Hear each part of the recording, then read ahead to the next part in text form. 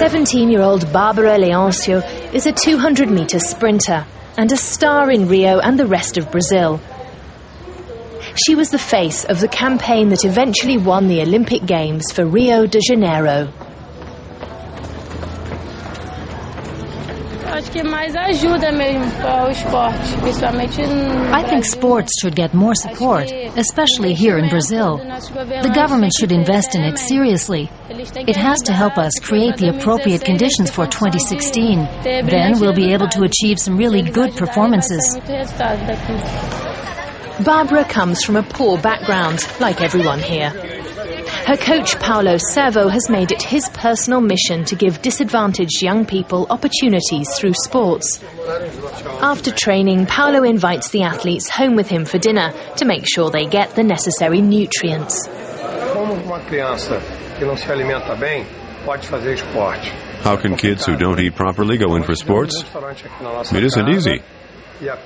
So I opened a kitchen here. At first we only served one meal a day, but now we're fixing breakfast, lunch and dinner. Like all the kids who come to us, Bárbara was undernourished.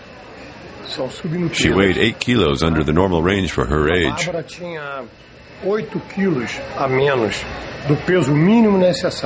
Today she's a very determined person, very disciplined. She sets an example. But she had a really hard time at first. After dinner, Paulo drives Bárbara to the João Avalanche Olympic Stadium for an interview for a sports magazine from Spain. Paulo has taken Bárbara wherever she needed to go and protected and helped her since she was a child, both in her private life and her athletic career.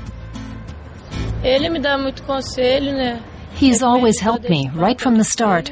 It was very important for my life. In the poor neighborhoods where we live, the kids are totally delighted with the practice. Sports gives them an opportunity to change their lives. He changed my life too. I think it's wonderful that Paulo goes straight to the children in the schools. He tells me he can't do this forever. And I've told him I'll take his place and look after the kids.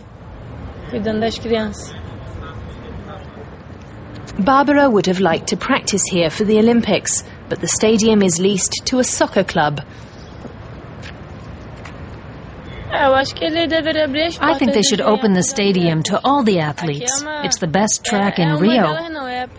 We'd really like very much to practice here.